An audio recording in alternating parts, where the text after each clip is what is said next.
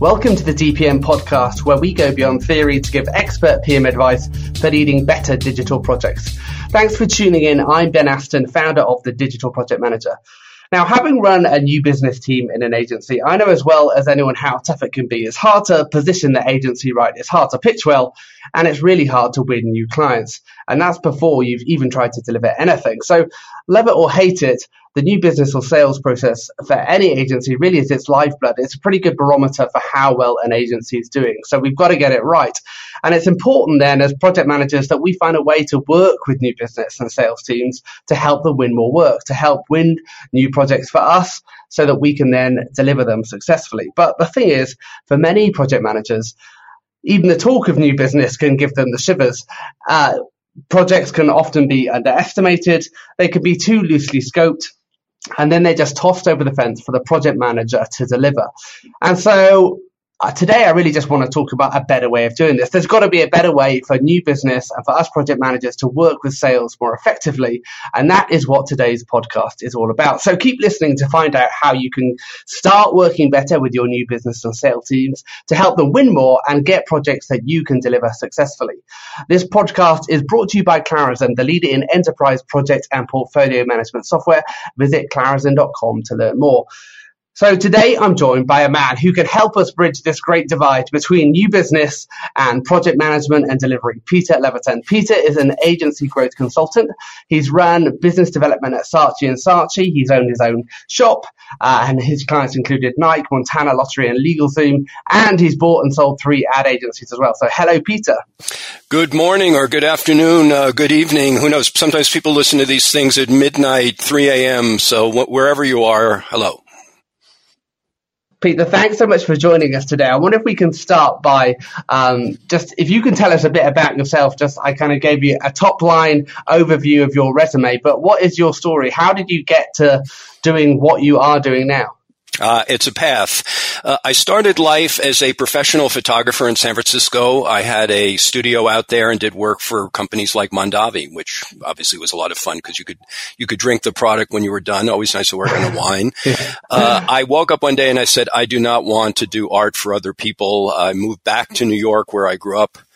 I joined an agency called Dancer Fitzgerald Sample, which some people have heard of, most haven't. It happened to be the largest agency in New York. Massive clients like P&G and Toyota and Saatchi and Saatchi bought us. So those were I got to tell you, the good old days. We made a lot of money and we had fun, and it was even mentioned on Mad Men, so that's nice stuff. I went to Saatchi and I worked there in New York. On various accounts. I moved to London to run business development and to run J&J across Europe. That was fantastic. A couple of years living in Notting Hill. I then moved back to New York for the last year of the original Saatchi and Saatchi when Morris and Charles ran the agency. It was a strange year, but I ran business development there. I left after I had figured out about halfway through my last year in advertising that there was this digital world, and that was CD-ROMs and the birth of the internet. And I went to a very large media company called Advanced Publications, which owned Condé Nast, etc., Random House, and started to put their newspapers online. I did that for a few years, and then I started a company called Active Buddy, which was really one of the first companies that allowed people to have an interaction with a computer, person to computer, early stage Siri. That died in 2002 when the internet fell off the cliff, the first cliff fall. And for some reason I said, all right, let's all move to Oregon. And I bought an advertising agency. Sold that about 6 years ago. And now I do 3 different things, one of which is consult with advertising agencies around the world using my business development skills. Good stuff. And what are the other? I have I'm back into my photography. I have a multi-year, I'm thinking 5, 6, 7 year global program I'm doing. You can see it at peterlevitanphotography.com. I photograph people around the world. And then I am a small angel investor, just keeps my brain cranking. Nice. So in terms of the kind of challenges that you face then as a kind of an agency consultant, what are the, you must see, I'm intrigued. Do you see the same things coming again and again, year after year, or do you see things shifting and moving as time goes by and people find different kind of issues that they're all kind of tackling? Well, the background for agencies, and I mean all types, whether it's PR, advertising, design, digital, is that there are multiple factors that have affected the ability of agencies to grow. I'll just name two. One was the birth of digital, which of course increased the workload because there are so many options and platforms to think about versus the days when it was TV, radio, and print. I mean, just imagine, it's like crazy. And then the recession from the late 2000s really affected clients and their decision making in respect to frankly, how much money they want to pay agencies to do the work. So you've got these, and anybody in the agency business knows this, in particular project management, you've got competing worlds. One is clients want to spend less, and at the same time they want to do more. So it creates a kind of we'll call it interesting world for agencies. Yeah, now, go ahead. Yeah, sorry, carry on. Well, at the same time, I think every advertising agency, and I'm going to use advertising agency as sort of the global defining words because there are lots of different kinds of agencies now. They all understand that they should be doing sales 24/7, but they all don't do it. And there are many, many reasons why not the least of which is that it's hard work. And a lot of agencies just really do not understand B2B marketing. So that's the world I live in. Okay, so from a project manager's perspective then, as they're trying to help new business win more work, but also trying to help themselves not get shafted in the process by winning work that they can't deliver, what do you think are the biggest challenges for new business that project managers need to understand? Well, I think the agency itself has to have a very clear process and a very clear understanding of the kinds of business that it wants and the kind of business that it might win. One of the issues I talk about, and I talk about it both at the beginning of the new business process and by the time an agency gets into the pitch, is really understanding who you should be talking to, why you think that client should be hiring you, and how you're going to run a process to manage the business development system. So I cannot imagine a smart agency not involving product management in developing a system from scratch and having that system be set in place before the agency does any business development or deals with any incoming. I think that they have to have a major seat at the table, and the agency has to have a program and a system that is repeatable, that makes sense. It's a template, and it's run in many cases through the PM person. So what that does is, one, it makes the agency smarter and much more efficient, and it makes hopefully reduces the anxiety at the product management level. Yeah, so I think for many project managers, it can be hard for them to get a seat at the table, right, where the new business process is often quite disconnected. Sometimes it's even outsourced. So you have a team of people who are responsible for winning the work, and all they care about is their KPIs are often, okay, how many new clients did you win? What's the value of the accounts that you've won this year?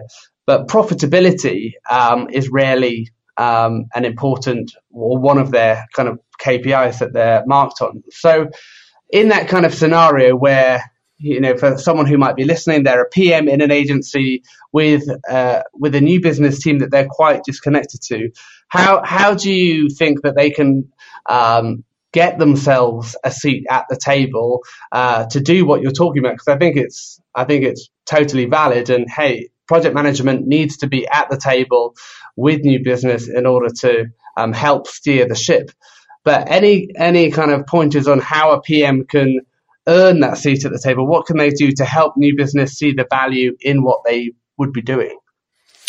I think that in many cases, the issue is coming down to, and I'm not suggesting an agency have a P&L for each pitch, but they need to have some sort of financial tracking system to manage the pitch. And I think that's where the PM comes in. And probably as silly as this might sound is, go to the pub or whatever, with the business development team and have this conversation. I'd like to think, and this is how it should work, that senior management at the agency, if it's a small agency, the owner, if it's a larger agency, the management team has to be involved in this. I mean, at the end of the day, they're looking at the profitability of the agency, and running too many pitches for the wrong clients and not running them efficiently is an incredibly high cost to an agency.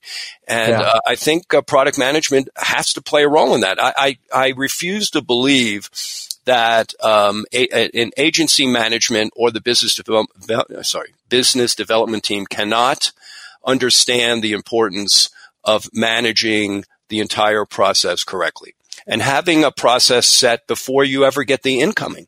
They won't win pitches if it's run, in a zoo-like atmosphere. And frankly, most agencies it's like wild animals when it's a pitch. Yeah. Well, it's because we all get excited, right? Well, it's I use dating. One of my major metaphors, if not my best metaphor for business development, is dating. We all get excited. You meet somebody and you go, "Wow, this is it." But you have to, if it's somebody that you're actually interested in, you have to have a little bit of a system to woo them. And this is all about wooing, right? So, and you don't go on your first date to the most expensive restaurant. You got to figure this stuff out. The woo system, I like it. So I mean, we've talked about one challenge is that the pitch process itself, having a process and system around that, so that you don't have too many. You're not trying to pitch for too many things. You're not investing all the agency's resources in pitching and going after everything. But there's this other challenge, which is when a new business does win the work. You win the brand, you win the clients, and everyone is excited about it. But then it gets passed on to the project management team who are responsible for actually delivering it. And at that point, new businesses have made these kind of bold and wild claims about what they can deliver and how much it will cost. And then the reality sets in for the project manager who has to deliver. And they're like, well, why was this ever agreed? There's no way we can do this for 100K. This is a 500K project or engagement. How did we get to this place? Have you got any advice for a project manager in that situation? They've just received the scope of a project and a budget that's nowhere near meets the scope that's been sold in. From a project manager's perspective, what should they be doing? Well, let me turn it around for just a quick second. Is this a fairly standard issue in product management? Is this what you hear from your world? Yeah, I would say this happens all the time. The new business team oversells, because they want to win the work. So they'll say, hey, of course we can do that. And we're going to sell it at this special price, discounted price, because they want to win the work. Right. So yeah, costs, or the amount the client is charging is being pushed down, and their clients are expecting more and more. It kind of aligns with that trend that you were talking about. Clients are expecting more for less, but what I find now is that clients are, they're shopping around as well. They're putting out the same brief, and they're saying, best and final offer. How cheap will you do this for me? So new biz teams are often just undercutting just to win the work. Okay, well, let me go sort of Gary Vaynerchuk here for a second. I'm going to assume a lot of your listeners know who Gary is, and I'll use his words. It's absolutely bullshit that this should happen. So I'm going to say it happens. It shouldn't. It's absurd. It's why agencies make less money than they should. Okay, I'm not going to address that. So the reality is they get a new client. Everybody's excited? Isn't this great? And I just want to diverge for a second and just say that there were just a couple of things I wanted from clients. One, that they paid a lot of money. In that case, that this wouldn't be an issue. Or 2, they're famous. Or 3, they love marketing and love what the agency is going to do for them. And finally, that they're nice people. I had very few clients that had all 4. If I got 2, I was lucky. Fame and nice was okay if it was an Adidas, right? Okay, we're working on Adidas. Everybody's happy. So hopefully, at least at the beginning, everybody agrees that's why this is an account we want to work on. All right. There's no secret formula here. I think it's interpersonal relationships in the agency. When you have a creative director over-delivering, overworking the job, coming up with too many ideas, saying, no, we're not ready. We need another week. We need another 2 weeks. We have to put another 100 hours into this. That's a failure at the top of the agency. What can a product manager do? I'm going to be frank here. I don't know. They could go on strike and say, sorry, we can't do this. They can write some memos. They can send emails. They can use Slack or whatever the agency uses to communicate. But the bottom line is, I think they have to demonstrate to somebody that cares, and I'm assuming on every account there is a leader, including new accounts, and say, look, you tell me, because it's not my, now I'm talking from the PM perspective.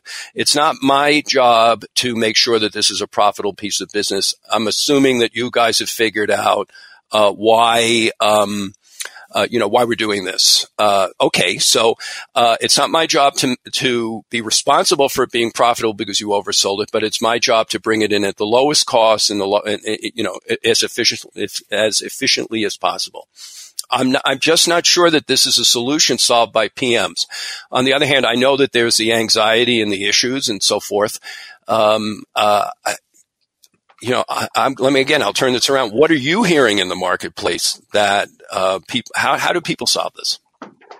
Well, yeah, I think it comes to where we started the discussion, and that is, I think it is important that PMs do have a seat at the table with business development right from the start, so that we're evaluating the opportunities together, that no project or no budget ever gets sent to a client without some kind of project management approval and kind of review of the scope that's attached to that estimate.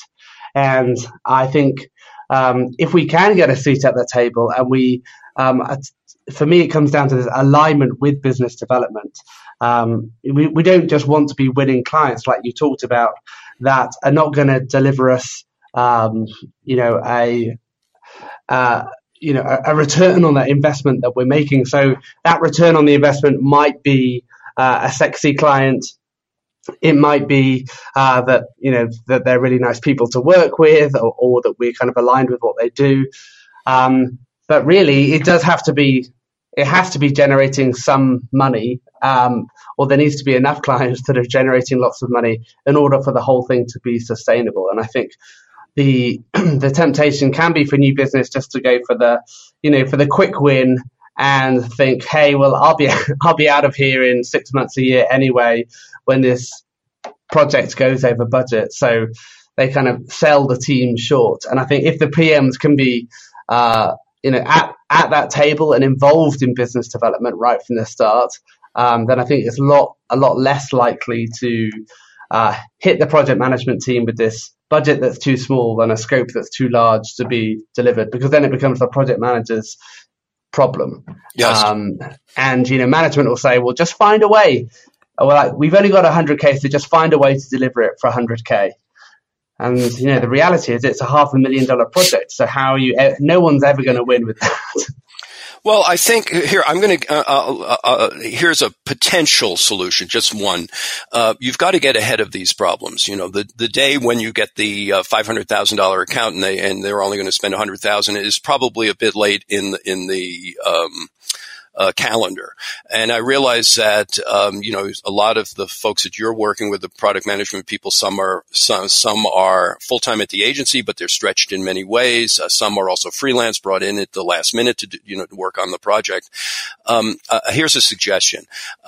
When I had my agency, I was dumbfounded by, I used to work very closely with our CFO, and we talk about profitability, and I was having a problem. Even though I owned the agency, I was having a problem with my creative team about them doing too much work. So I hired an outside consultant because their voice was listened to. Even though I was the boss, their voice was listened to. I wrote this up on my blog. If you just search on the word process, you'll come across it. It's quite lengthy. And what I did was I simply changed a few words. I took what the consultant sent me and I put it up on my blog. My suggestion is that a project manager take what I wrote, rewrite it, and then sort of hand it around a little bit and say, okay, this is something I'd like to talk about for the future. I don't know how you solve today's problem because it's already been solved, but you can certainly work on the future, and I think that's imperative. Yeah. No, we'll have a look for that and make sure that we link to it in the podcast as well. Yeah, I paid for it, so you get it for free. Perfect. Right. So I want to try and understand a bit more about your advertising agency business development system. And you talked a lot at the beginning about, it's about creating a system that's sustainable. So can you tell us a bit about how the system works, or is it kind of bespoke for the agency? Well, what I have, I certainly have a system that is somewhat templated. On the other hand, every agency I work with is completely different, whether they're small or large or medium. PR agency is different from a digital agency, which is different from a full-service advertising agency. So I apply certain things that are, I think, universal. And again, many agencies don't have this. What are your business development objectives? What kinds of clients do you want? How much money should they spend? Then how are you going to attract them? What are the strategies? What are the inbound and outbound strategies? Account-based marketing being outbound is, that's how I lead people. Know who you want and figure out how you're going to talk to them. Have very clear timetables for how all this works. Very clear roles within the agency. Who is going to do what? When is it due? Right? This is project management 101. Have very clear communications. Have that be part of, if you have a weekly meeting, whenever the agency gets together or the core team gets together, who's doing what, it's due. I remember that my creative director partner eventually, not that long into when we had a very clear process, would come into my office and he'd say, you said you were going to write a white paper about something. You're a week late. Right? This is the creative director. So we got it into our culture. And it has to be part of culture, but it also has to be run exactly, and this is really an important point, you have to run business development in the same way that you run a client's job or the relationship with the client. Objectives, strategies, timetables, deliverables, who's in charge. Yeah. And so in terms of codifying that system, because there's a lot, I think, from a project management perspective, it's often hard to get people on the same page. A Gantt chart might work for one person, or a big document might work for another person. But that kind of change management part of it, is one thing to create a process and a system, is another thing entirely for people to follow it, including yourself, as you kind of gave the example. So how do you codify it? And then that kind of change management of introducing a process for new business, how did you kind of, or what are the things that you find useful in rolling that system out? Well, I'll start with keep it simple, stupid. It's not like you have to deal with the lowest common denominator in your organization, but if it's too complex and they won't read it or work through it, then it's a waste of time. You have to have a system. You have to have really, this is the bottom line. You have to have a business development plan. It's called a sales plan. Every smart organization has this. Let's just look at a client. Adobe, which everybody in the agency deals with, has a business development program to grow Adobe. It's not, just kind of waking up in the morning and go, gee, we need some new business. How are we going to go get it? If the agency doesn't have it, it needs to figure out a way to do it. Many of my clients come to me from junior levels first because they say, I'm losing my mind here. Can you help us? Right. Mm-hmm. And quite often when that happens, when it's a more junior person, I help them a bit. I send them to look at things that I've written. I have 600 blog posts, read some of these. It's all right. It's free information. Yeah. When it's a junior, they have a tough time selling it. And by the time it gets to the owner of the agency, they know they got to do something. So, is there a secret here? The secret is you need a plan. And if you need a plan to get your agency to develop a plan, then you got to start with the plan to get people to do something they should be doing otherwise. Yeah. Yeah. And I think this comes back to one thing that you mentioned earlier as well, though, which is, I think often, the true cost of business development isn't something that's actually calculated often. So people people know that new business is really important, and so it often trumps all else. And no one actually ever kind of does that due diligence of saying, okay, well, let's work out how much money we spent on that last pitch. How much resource did we actually invest in trying to win that? And, hey, we work out that we spent $40,000 on a pitch for a project that was only worth 100. That kind of thing. So I think often trying to find the data points, and also, it might be that we spent 40K on it and it meant we delayed 2 other projects, which meant we lost one of the clients. And, there's a whole knock-on effect, right? So beginning to kind of put some, if you're trying to make the case for introducing more process into business development, trying to find some data points to work with to illustrate why it's important to create more of a system, I think can be really valuable. Well, I'm going to say right on. You have to do the math. In my book that I wrote on pitching, there is a section called the more painful math, and it really looks at. And I estimated this based on talking to many agencies. Just to give you an example, an average RFP could cost $15,000 just to process it. Yeah. Okay. Just the RFP. So at the beginning, you have to say, is all of this worth it? And I think a postmortem is absolutely critical. And maybe going back to your question a few minutes ago, product management, if they can find the time, and I know this is hard, and working with the financial person at the agency, what did that last pitch actually cost in both hard costs and in staff costs? And of course, as you said, there's the follow-on cost of, well, we're not paying attention to the clients that we already have. So the best way to get the agency's attention is to say we're losing money on pitching. So you've also written a book, and it's called The Levitan Pitch, and it has a wonderful claim, a bold claim: buy this book, win more pitches. You don't even need to read the book; you just need to buy it. Just put it under your pillow. Yeah. And can you give us a sneak peek into what the Levitan Pitch looks like? Well, it's 250 pages, so there's a lot here. I discuss at the beginning of the book how ugly the whole pitch process can be if you don't manage it correctly. I talk about really having a way to determine, should I bother pitching this business? Yeah. And then understanding really what is it that motivates a potential client. You really have to put yourself in their shoes. And you've got, I'm going to keep it simple, two types of clients: really smart ones and ones that I'm not sure the best word. Let's just say dumb or inexperienced, and they're just throwing accounts out into the world, and they don't even know what their objectives are. And I hear that from pitch consultants, so I know it's the reality. And then there's a system. I mean, you have to understand how the agency is going to do this, and it has to be a repeatable way to approach. And then really the last, almost the most valuable section in the book are a bunch of interviews I did with experts and a bunch of different kinds of experts, because you can take my word for it, and I've been in the agency business, but I realize that it's very important to go talk to the people who are really on the front lines. And that means the consultant, the pitch consultant who's has now met with 6 agencies, and they see the spectrum from brilliance to idiocy. So these are just great interviews, and it's ultimately, don't take my word for it. let's listen to some experts. That's a 2-minute perspective on a 250-page book. Yeah.